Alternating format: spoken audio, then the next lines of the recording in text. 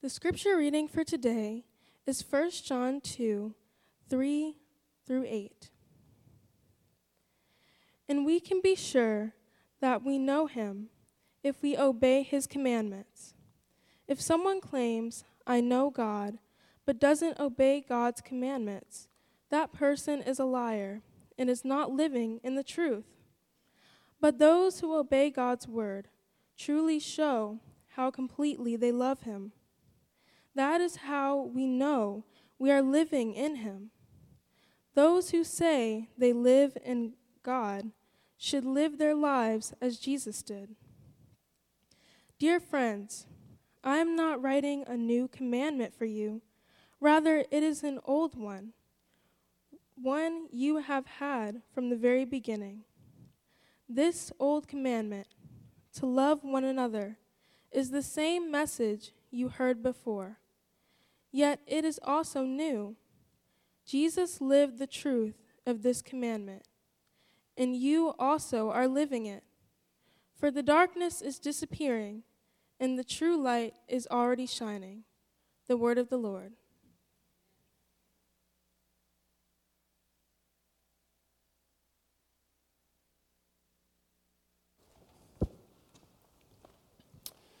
Well, good morning.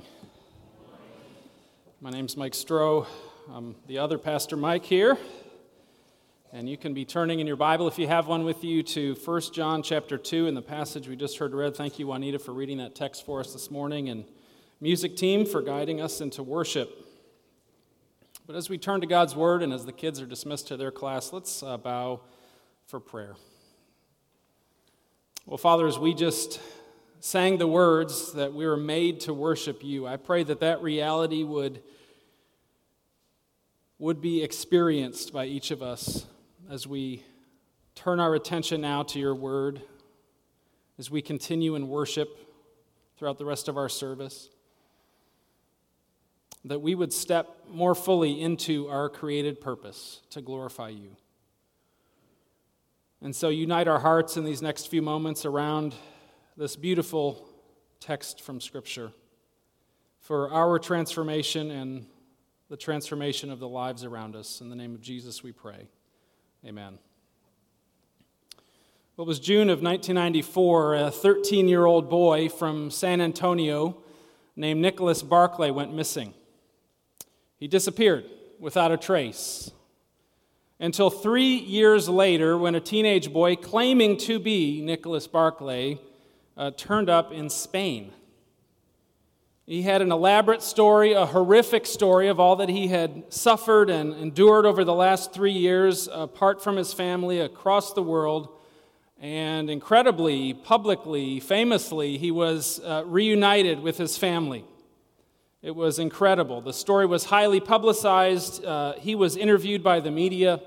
It seemed it was an incredibly happy ending to what would have otherwise been a tragic story. Happy ending. The only problem was he wasn't Nicholas Barclay. He wasn't even a teenager. He wasn't even American. He was a French man in his mid-20s that somehow had almost successfully impersonated a teenage boy from Texas. This story is so unbelievable. It's told in an award-winning documentary called The Imposter. You may have seen it some years ago. The man's name is Frédéric Bourdin. He's been called the chameleon. He claims to have assumed over 500 false identities. And what's so unbelievable to me, not only that someone would even attempt something like this, but that it almost worked. He had Nicholas Barclay's sister, his mother, much of his own family convinced it was him. Those who knew Nicholas best were deceived. It wasn't until the authorities finally put the strange puzzle pieces together, they compared photographs, and finally a DNA test said, for sure, this is not Nicholas Barclay. This is an imposter. Now, the Apostle John wrote to a first century church that had some imposters.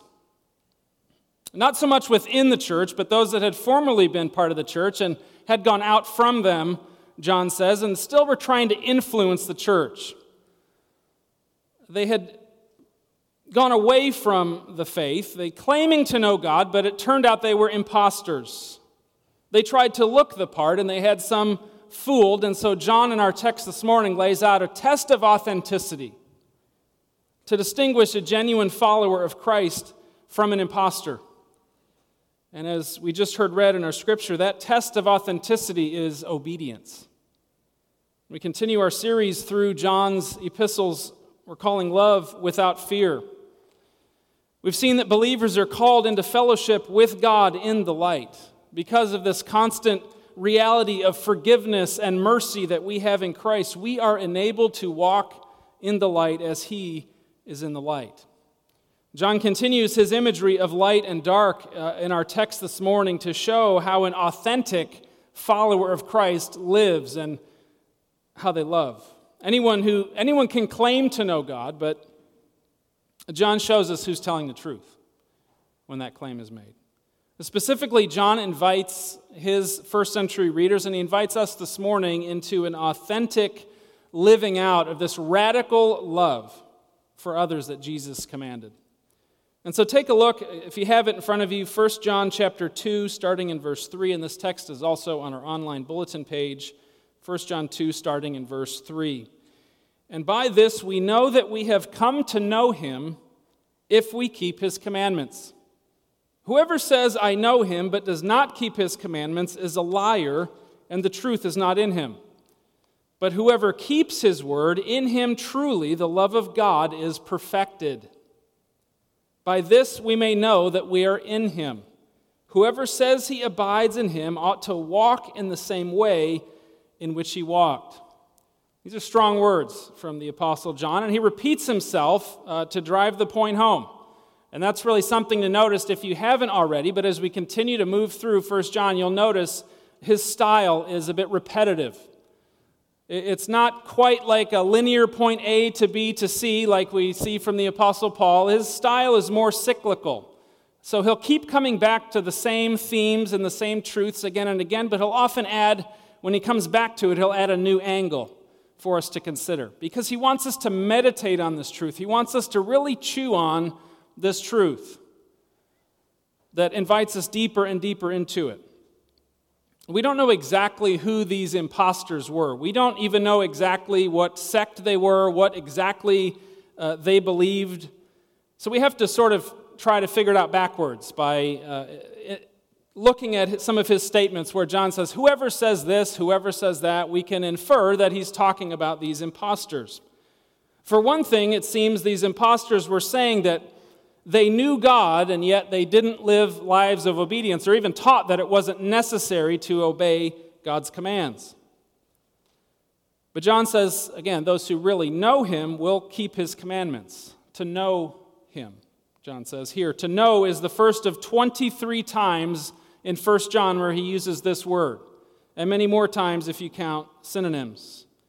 Knowing God here to John, which is clearly such an important theme for him, knowing God is not knowing about God. That certainly includes that. It's a relational knowing. It's knowing Him personally. It's having a relationship with God. That's what John means by to know God. And John pulls this truth right from the words of Jesus. In John 14, Jesus taught the same thing when He said, whoever has my commandments and keeps them, he it is who loves me. So obedience, according to Jesus, according to John, is a primary test of authenticity for a Christ follower. But let's remind ourselves of a couple things that we've seen along the way here in 1 John. He's not talking about sinless perfection. Just a few verses up, we saw last week, part of walking in the light, as He is in the light, is being honest about the sin that even as believers we continue to wrestle with, we continue to have in our hearts. But the believer distinctly has a heart posture of aiming to walk in the light, seeking to do what Jesus has commanded us to do. As verse 6 says, walk in the same way Jesus walked. We also need to remind ourselves continually that He's not saying we become believers through our obedience. We are forgiven, again, as He's already clearly laid out, we are forgiven by the blood of Christ shed on the cross. And so if you're here this morning and you're not sure what it means to follow Jesus, you haven't come to him by faith, that's the invitation for you, is to accept the free gift of salvation by grace through faith. It's his work, it's not your work. But as believers, this inward reality that takes place by his grace alone is lived out outwardly. It's demonstrated by outward action. Now, John Stott writes that the proof of love is loyalty. This abiding language in verse 6, you may recognize it. Again, comes right from the words of Jesus. John 15, the parable of the vine and the branches. Jesus tells us there that when we abide in him, we will bear fruit. So our obedience and our service are in his strength, his life in us. This is to my Father's glory, Jesus says in John 15:8, that you bear much fruit, showing yourselves to be my disciples. See, this is where John gets this truth. And John's saying the same thing. We show ourselves to be genuine disciples. We show ourselves to know God personally, that his life is in fact in us by keeping his commandments. Well, that begs the question, which commandments? What does John have in mind specifically? Look at verse 7. John calls them beloved, or your translation might say dear friends, or something like that. This is an affectionate term that John uses throughout the letter, and this is really the tone of the letter. It's not a tone of judgment, pointing the finger. The tone of 1 John is a spiritual father holding our hands and saying, dear children, beloved, and guiding us deeper into the truth of the love of Christ. Look at verse 7. Beloved, I am writing you no new commandment, but an old commandment that you had from the beginning. The old commandment is the word that you have heard. At the same time, it is a new commandment that I am writing to you, which is true in him and in you, because the darkness is passing away and the true light is already shining. Whoever says he is in the light and hates his brother is still in darkness. Whoever loves his brother abides in the light, and in him there is no cause for stumbling. But whoever hates his brother is in the darkness and walks in the darkness and does not know where he is going because the darkness has blinded his eyes. And so which commandment does John have in mind? He zeroes in pretty clearly here on the mark of the genuine disciple being loving one another, loving your neighbor. Once again, is John making this up? Where's he getting this? John 13, what does Jesus say? A new commandment. Does that sound familiar? A new commandment I give to you, that you love one another. Just as I have loved you, you also are to love one another. Jesus says, by following this command he just told us, by this all people will know that you are my disciples. How? If you have love for one another. Elsewhere, Jesus teaches us that loving God and others sums up the entire law. Paul teaches in Romans 13 that all the commands are summed up in one. Love your neighbor as yourself. Paul says, love does no harm to a neighbor, therefore love is the fulfillment of the law. And later in 1 John, we'll see in chapter 4 that John says, anyone who does not love his brother whom he has seen cannot love God whom he has not seen. And so in that way, loving your neighbor, in a way, contains even the command to love God, because you can't do one without the other. You can't truly do one without the other. We could go on and on making this point from Scripture, but hopefully we get the picture. It's really hard to overemphasize love in the Christian life. We tend to overemphasize lots of things or get out of balance at times, but it's really hard to overemphasize love if we take Jesus, if we take John, if we take Paul, the rest of the writers of Scripture at their word. It's hard to overemphasize love. So, of course, the objection, well, talking too much about love, then you're overlooking sin, you're not confronting evil, but true love shares the truth. And so by love here, let's make sure we understand. We don't mean just a feel-good kind of world's idea of love. Can't we all just get along kind of love? That's not true love. Remember, the whole point here, the whole context here in the passage is obedience to God's word. But true love is hard. It's easy for us to say, Well, you're focusing too much on love. Why? Because our hearts fight against it. Love is the harder way. True love is giving of ourselves for the sake of another. True love is listening rather than forcing our agenda on someone. True love is costly. It is sacrificial. It is forgiving others as God in Christ has forgiven us. That is radical. Most of us aren't too far on the side of the love spectrum. Love is laying down our own way for the good of another. And so if we're human, I think most of us here are, we need to show more love, not less. That's our tendency.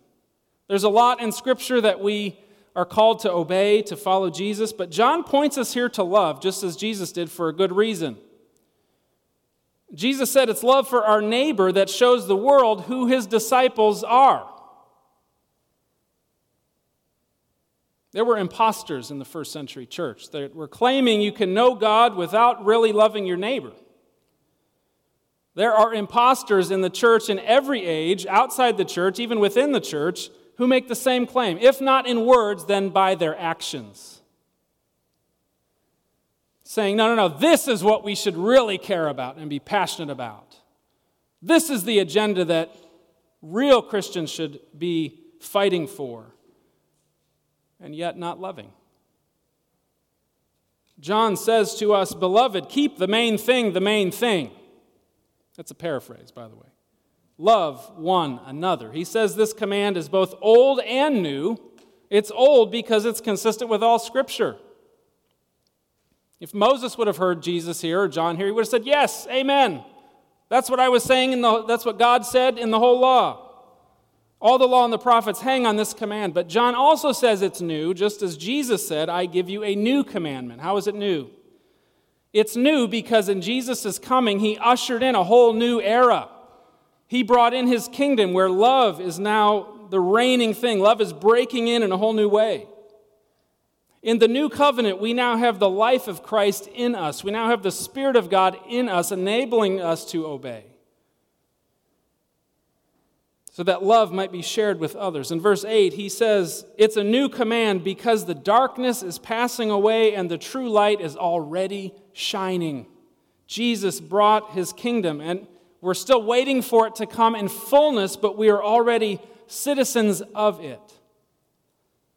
We're already enabled to live in this kingdom, in the values of this kingdom, which are radical. The light Jesus brought at his incarnation is the light we walk in when we love our neighbor.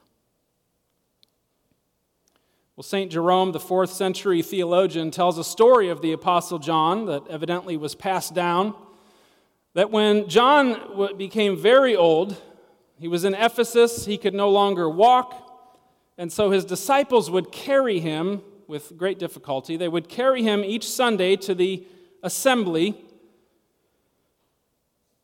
for worship, and speaking had become difficult for John, and so every Sunday the congregation would quiet and they would listen to the Apostle John, and he would say one thing. He would say, little children, love one another. Each Sunday, with great difficulty, he would be carried into worship to the assembly, and they would listen to wise old Apostle John, little children, love one another. And we don't know if that story is true, but it sounds like John.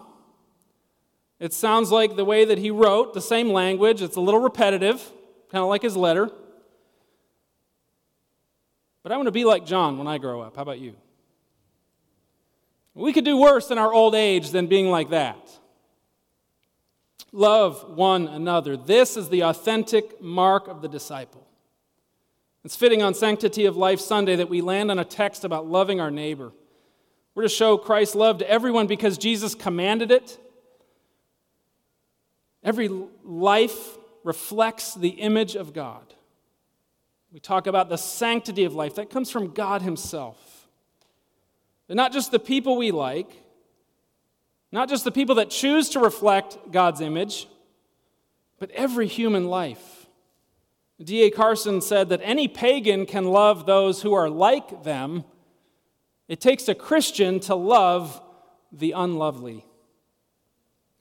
And to that we might add the forgotten, the marginalized, the vulnerable, the unborn, the addict, the prisoner, the Democrat, the Republican. This text is an invitation for believers to once again refocus on what's most important. To anchor ourselves in the love of Christ. That's what we're to be mainly about. And to remember that our loyalty to Christ is shown most in our love. So I hesitate to list a bunch of takeaway applications for us this week for such a foundational command. My prayer is that the Holy Spirit would speak to each of us where we are and speak to us corporately as a body. But I encourage you to meditate on these verses, memorize these verses if you're so led. Today or later this week, examine your own heart. Ask the Holy Spirit to reveal to you how you, in your sphere of influence, in your relationships, with your finances, with your gifts and abilities, can better reflect the love of Christ. Maybe a relationship comes to mind that's been severed. Maybe there's a neighbor across the street that you have yet to introduce yourself to. Maybe there's a place like Thrive or another place where you can serve or give to help more people experience Jesus' love. But an application not to take from this text is one of self-judgment. To be reminded of all of our failures to love perfectly, like we all do, and think, wait a minute, maybe I'm not authentic. Maybe I'm not really a follower of Jesus because I fail to reflect his love. Remember, we don't earn our place. We don't keep our place by our performance. None of us perfectly love. Remember, John is not writing to the imposters. He's writing to the church. He's writing to those of us today who know Jesus Christ, those who are secure in Christ, calling them to focus on an authentic expression of their faith. Look back at our text one more time starting in verse 12. I am writing to you, little children, because your sins are forgiven for his name's sake. I am writing to you, fathers, because you know him who is from the beginning. Notice these words. Notice what he's saying. They're forgiven. They know God. I'm writing to you, young men, because you have overcome the evil one. These are past tense. These are done deal. I write to you, children, because you know the Father. I write to you, fathers, because you know him who is from the beginning. I write to you, young men, because you are strong, and the word of God abides in you, and you have overcome the evil one. Some repetition here. It's easy for us to maybe get caught up in trying to dissect all the titles that he gives us. Why fathers? Why children? Why young men? This is a poetic expression here of our security in Christ. He's saying, speaking to the church, you know God in Christ, he's saying. You are in the light already. We have the life of Christ in us, so we have all we need to obey these commands. The command. Well, Frederick Bourdin repeatedly chose to be an imposter, claiming again 500 times. To pretend to be someone else was his ambition. Why? He shares in the documentary and elsewhere that he was so desperate for belonging. Frederick did not know love in his family growing up. And so he was willing to go to such extraordinary efforts, to take such extraordinary risks for love. Just to be someone else who might be in a family that would show him love that he never experienced. So desperate was he for love and belonging, to be someone else, that he was willing to settle for a false love. Love from people that didn't even know who he truly was. A counterfeit love. I hope you heard the words of the song we sang before the sermon today. I am who you say I am. And John tells us the same thing, that in Jesus Christ, we are secure in Him. We are in the family. Our place is secure in the love of Christ, so we don't have to work to manufacture our place there. We don't have to work to try to pretend we're someone we're not, to try to put on a spiritual facade, like we have everything together. Jesus knows us by name. He knows who we truly are, and He's brought us into fellowship with God. And it's out of that security, it's out of that love that's being poured into us continually that we are free to share that love, that we are equipped like no one else in the world to live out this kind of love, to walk as He walked, to love as He loves. Little children, love one another. Let's pray.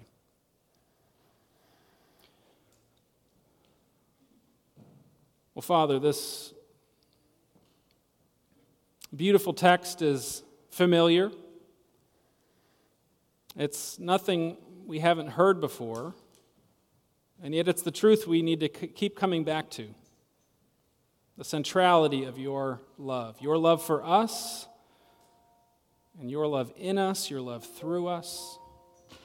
Father, drive this truth deeper into each of our hearts and us as a body that we might live this out.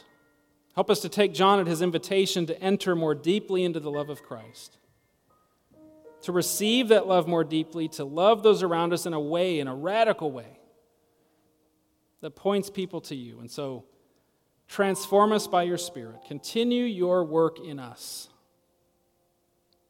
We ask that you would use us, that lives in our community would be transformed by the love that you want to show through us. And it's in the name of Jesus and for His glory we pray, and amen.